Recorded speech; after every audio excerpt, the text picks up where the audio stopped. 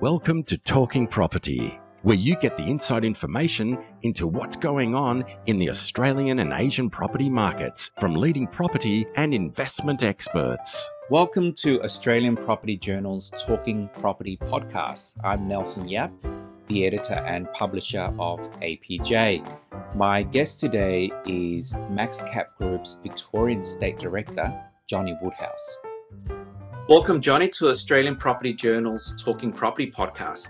Tell us a bit about yourself and your role at MaxCap. I'm the State Director for MaxCap here in Victoria. We run the book down here on the investment side.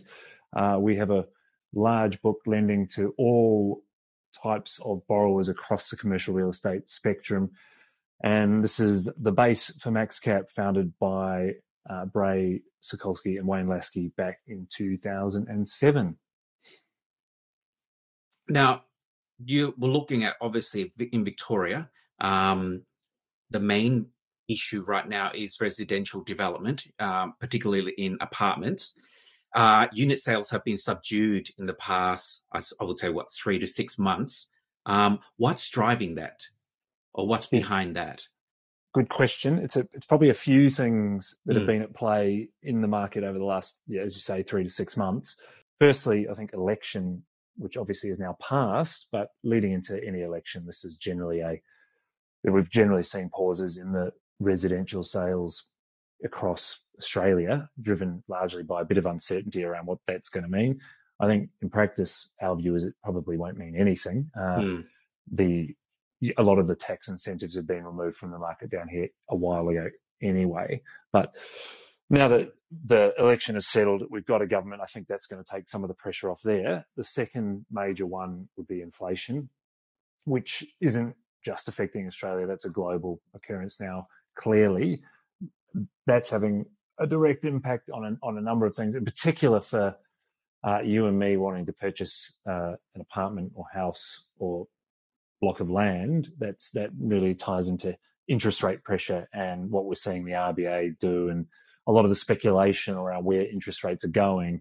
I think especially if you're a first home buyer, you're not sure what that's going to mean for you in 2 months, 3 months, a year. But so there's been a bit of a pause as purchasers look to assess their position and potentially where the prices will come off. I think some of those pressures, as I mentioned, are offset by a few things. We've seen strong house growth in Victoria over the last couple of years. And so that price differential between a detached home in the inner city or surrounding suburbs of Melbourne has gone up considerably. And so now the gap between what you are paying for a house in a suburb where you want to live versus a quality apartment either in the city or in Fitzroy or South Yarra or something like that is greater probably than it's ever been. And so the affordability of apartments is something that will be really appealing.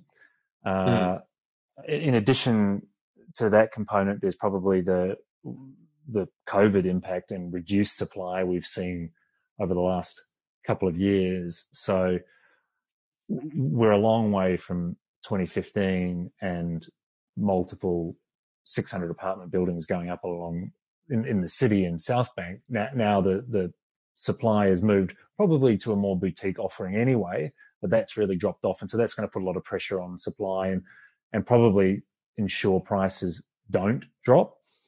And then I think the other one that will help with sales and help with the market generally is the borders reopening, also linked into COVID. As we emerge from the lockdowns we've been in and travel starts to get back to a degree of normality, we're going to see some of the stimulus come in for off-the-plan purchases of apartments that really has dried up over the last couple of years. You touched upon inflation and interest rates. Obviously, that is now at the forefront of everyone, it's a talking point. There's speculation that interest rates, depending on which economist you talk to, there's speculation that it could be 2.5% or 3% or 1.6%. Some are more conservative. with this sort of, I suppose, speculation where interest rates are going, how will that impact the market going forward over the next 12 to 24 months? Yeah, it's a good question. I think, well, fundamentally, if interest rates go up, that does impact your affordability. Looking at savings levels across Australia and in Victoria, they're higher than they've ever been. So there isn't as much pressure on people's ability to save money. They've already done it and they can already pay a deposit. But what they might not be able to do is service a level of debt that they could have 2 months ago. And going forward, that'll give pause around what you can service moving forward.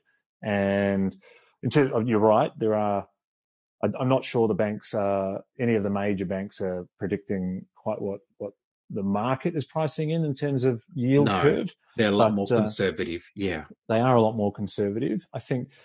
And in that context, if you just rewind a little over 24 months, or a bit more than that now, interest rate or your base rate in 2019 and right at the beginning of 2020 was about 2%. So I think for people who have bought houses, that'll put some pressure on your ability or the amount of disposable income you might have.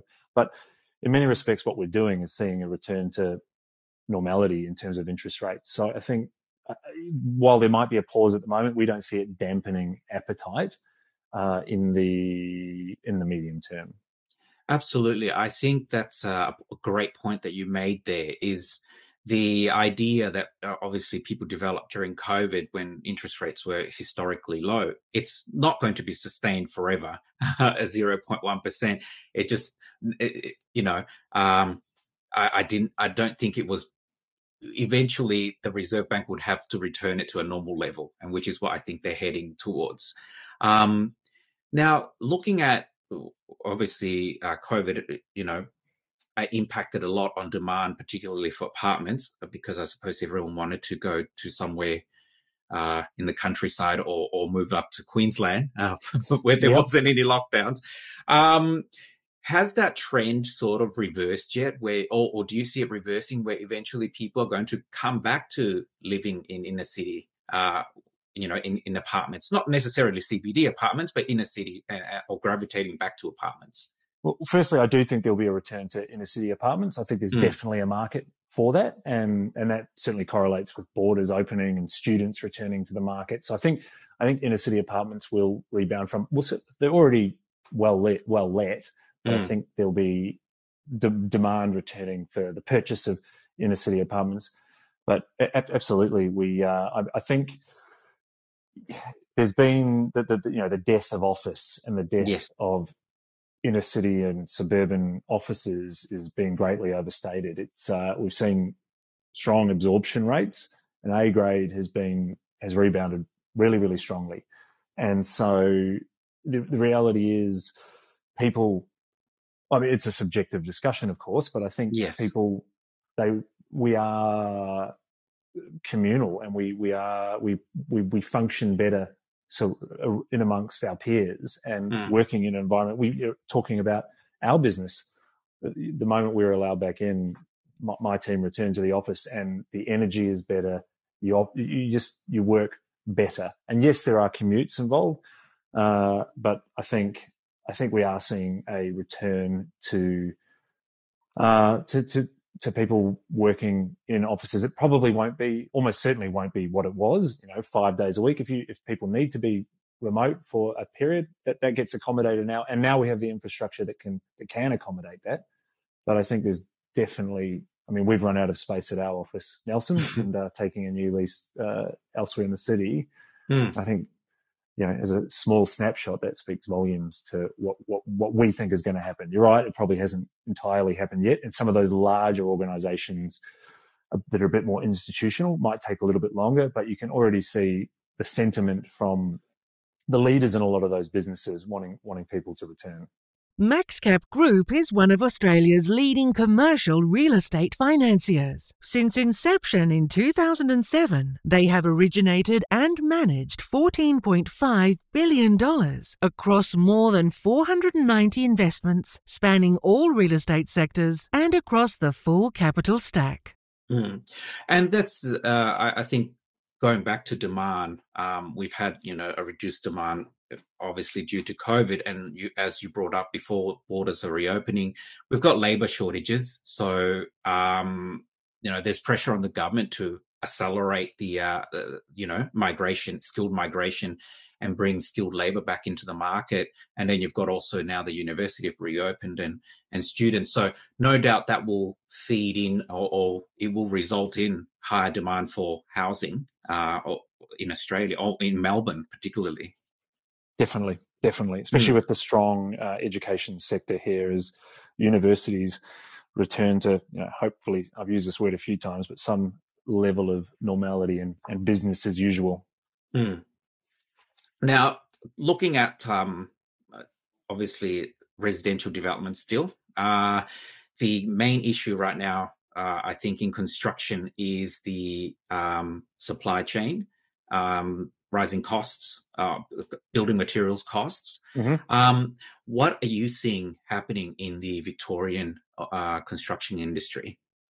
Yeah, it's an interesting one, Nelson. It's again, there's pressures on both sides here. The cost thing is real, and if we step back, margins for builders are always relatively tight, and so it's something that everybody is paying a lot of attention to at the moment, especially when you see a tier one builder, and I don't think it was because of its. I'm certain it wasn't because of its Victorian business, but like ProBuild going under and a couple of other notable names. So with the cost increases, and there's labour to add to that as well, to your earlier point around workforce, there's upward pressures on a number of components in the building industry at the moment, and so you are seeing elements of higher contract prices, but there's not a huge amount of room to move on those, especially with interest rates rising as well for developers they're the ones who have taken a site and de-risked it and secured permits and secured a level of sales in order to get it to construction ready.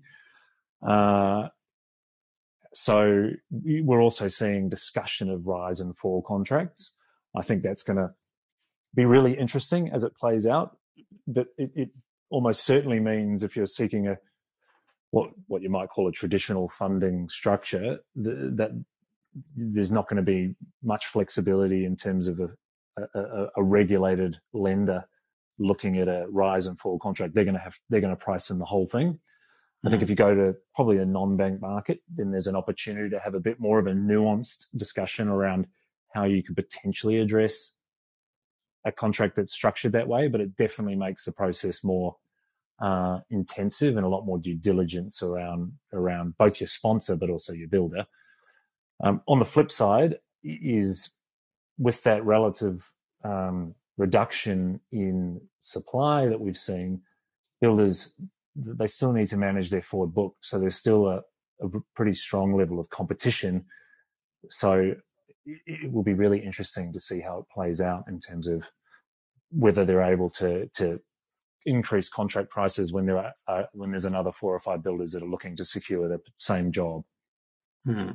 So for builders and particularly anyone in the construction industry, what are the challenges to the fixed price contracts right now with costs rising all the time? How do builders or how do developers manage that fixed price contract only to find out that actually now that the laminated woods have or timber have increased by 38% since that contract was signed? So how do you manage that challenge?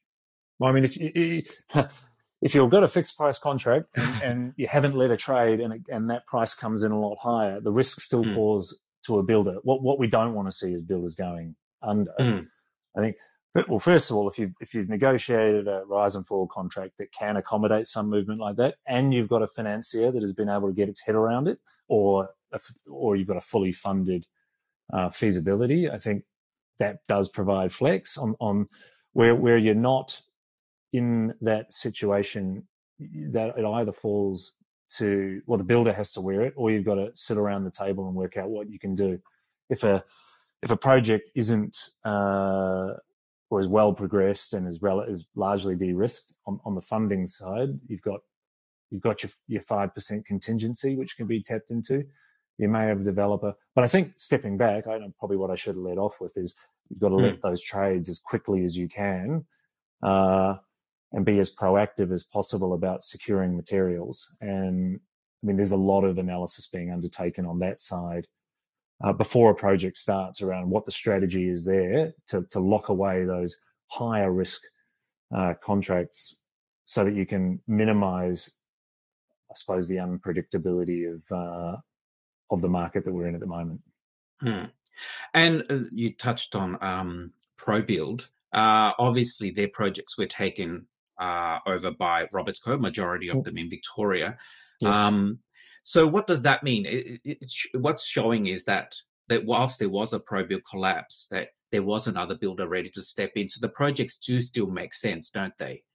Well, I think that's right. And I think we need to take a hat off to serendipity a little bit here with Roberts Co. It's probably not that often you're going to get a family-owned business that previously owned one of the other tier one builders in Australia. Looking, that's right, looking to establish a foothold in the Victorian market.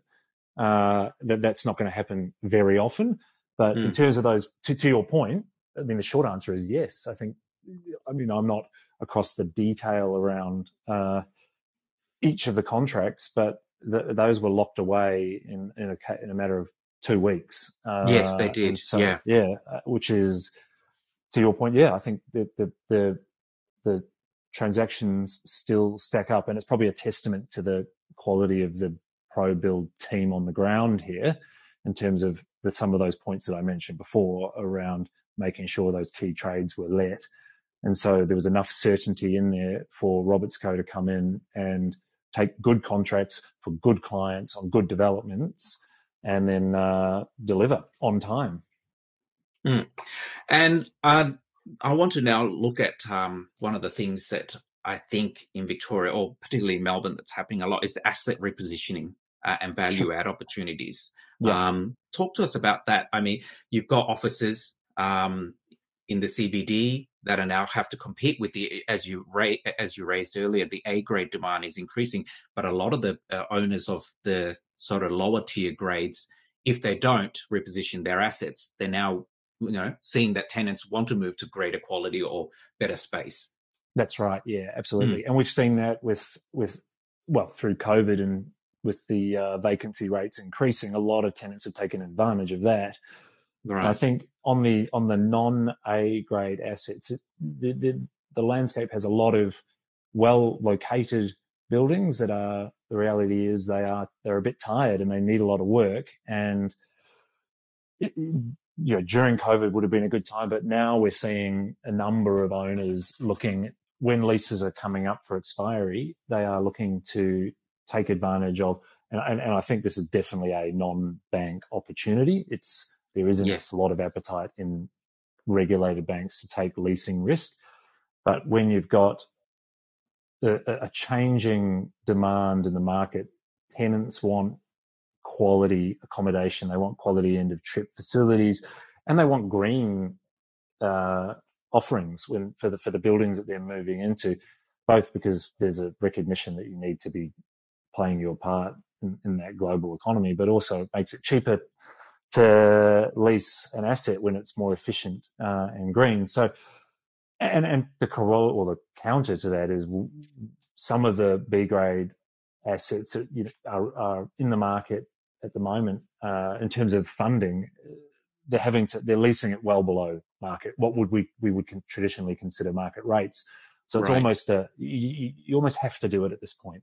And there is good funding available for assets that have a manager who has engaged the right people to reposition it But to secure tenants who don't want to pre-lease 2 years in advance, which is the vast majority of the market, and if you've got funding in place that can accommodate significant capex work to either get yourself a NABERS rating or improve your existing NABERS rating, and then run a measured, appropriate marketing campaign to secure good tenants in the city, or as you say, in your Cremornes, or we're seeing Collingwood and Fitzroy's emerge as well. And that's right. Then there's a lot of opportunity at the moment for that, and that's where you have to be going if you want to be securing your tenant base.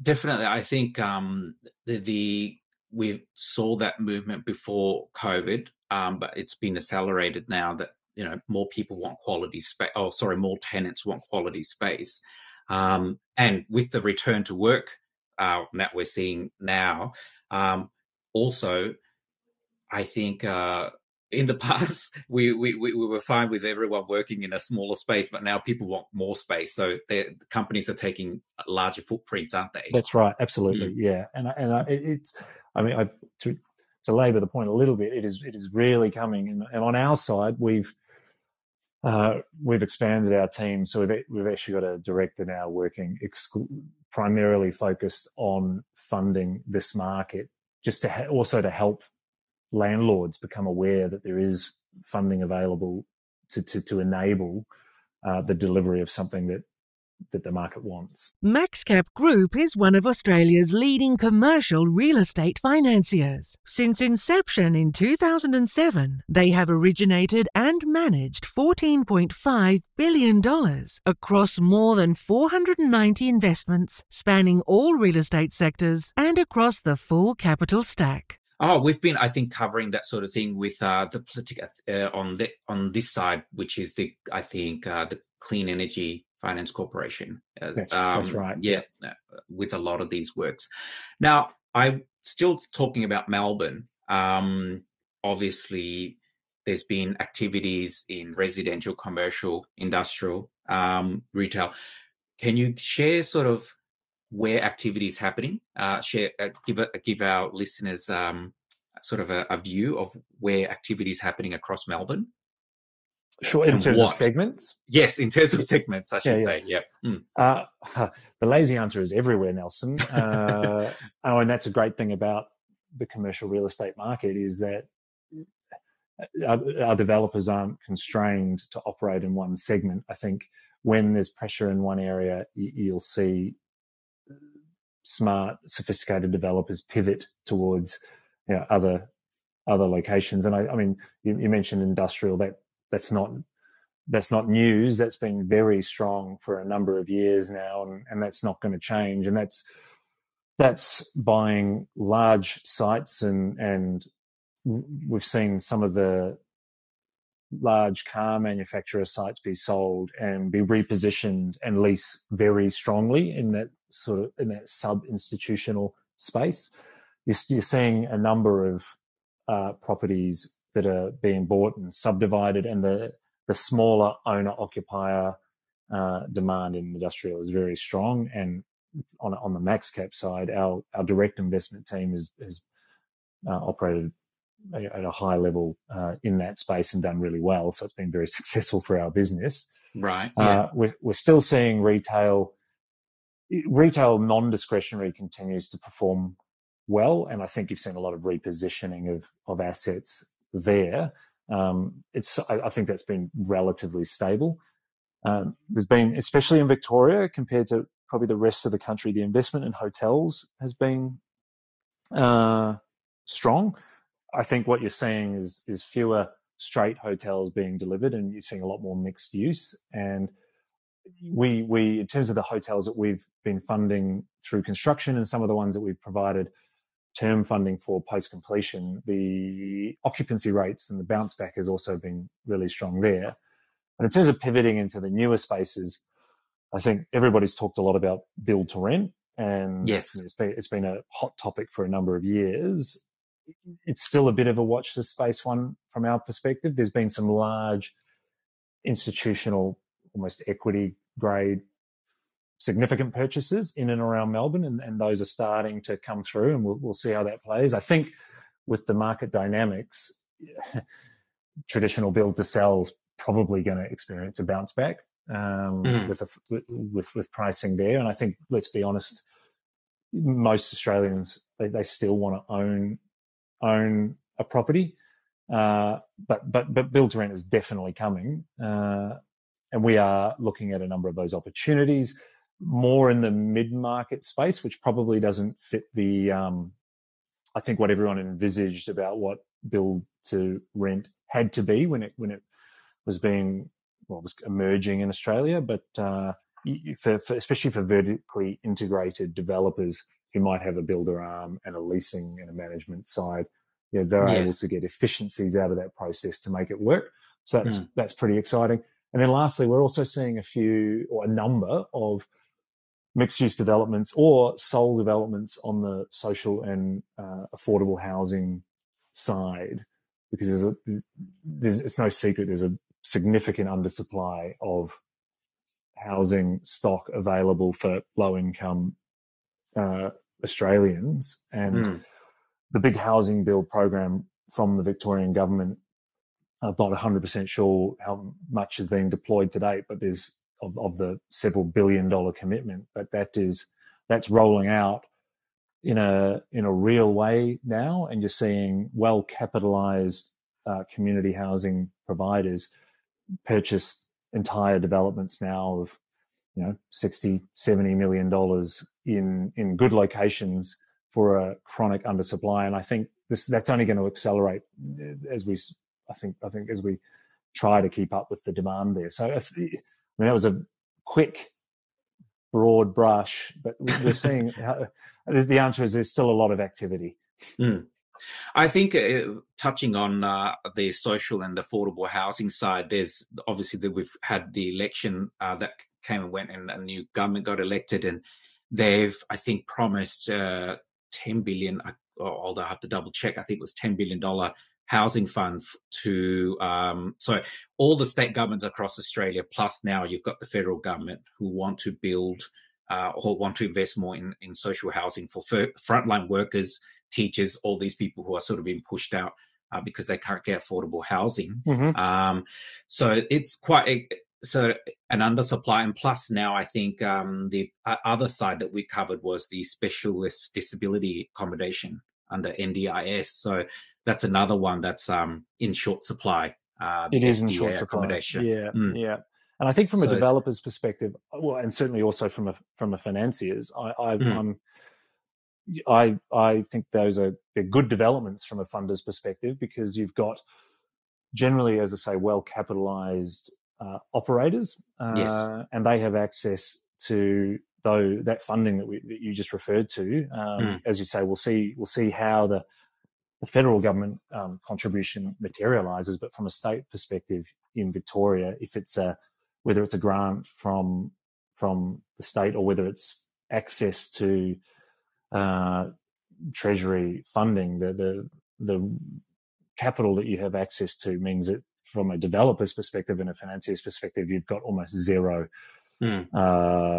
settlement risk, which takes away one of the key risks, I suppose, and when you're assessing a development. Absolutely.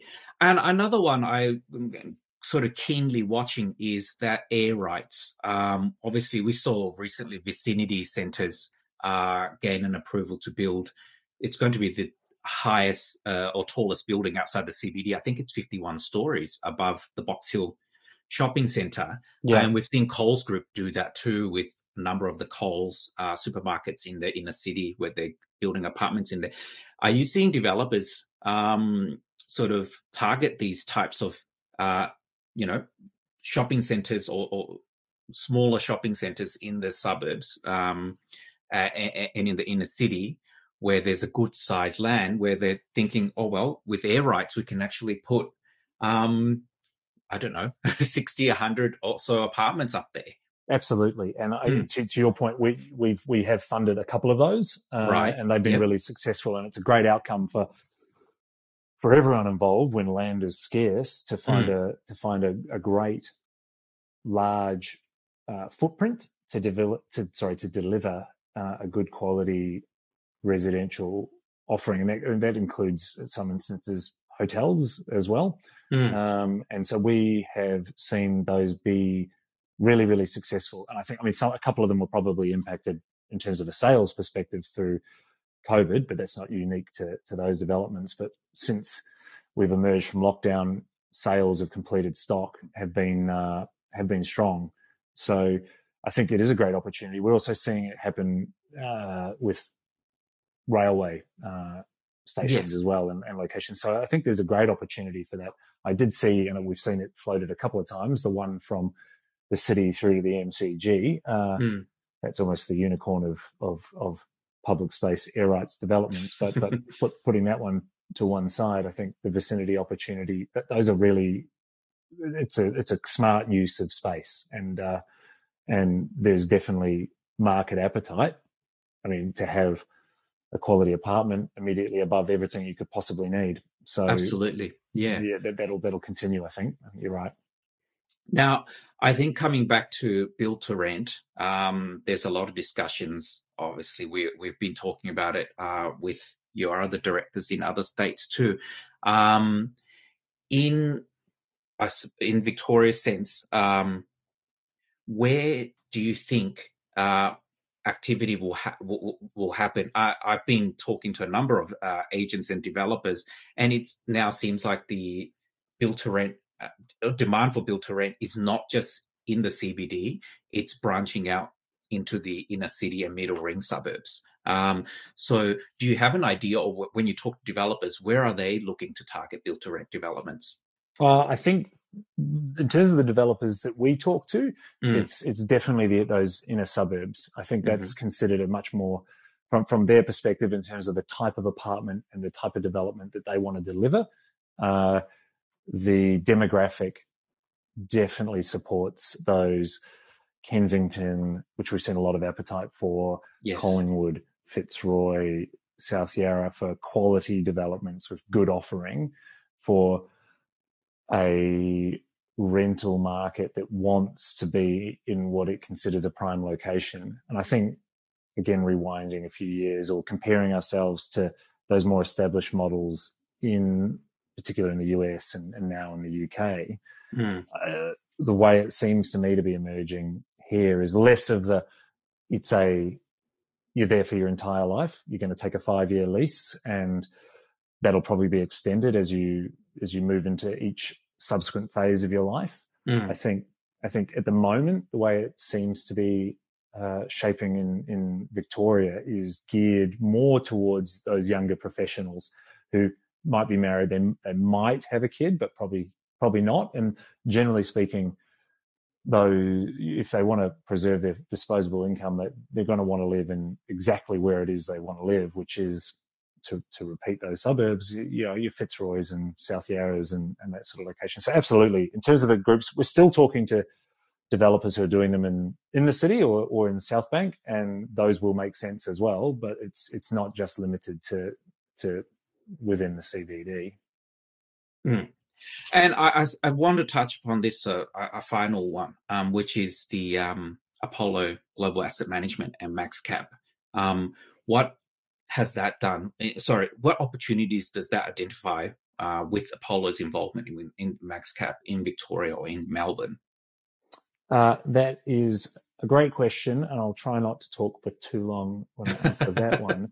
I think fundamentally, the business spent a long time working out what type of partner it wanted to secure through the process, and I think they couldn't have done a better job in terms of identifying a like-minded, albeit enormous partner. So Apollo is obviously a global business, and coming with that, a bunch of very, very smart individuals who don't have commercial real estate experience in Australia, and so they partner with us because we can deliver that. But what it does mean is it means access to a multitude of capital sources when a business like Apollo owns insurance businesses in the United States and in Europe. And so when you've got a partner with businesses that are highly liquid and need to deploy their capital into a bunch of different spaces, that what it means for us in practice is where we've traditionally been almost primarily focused in, well, originally residential construction, but that has expanded over recent years, but still majority construction. What it allows us to do is to operate across the entire spectrum, Nelson.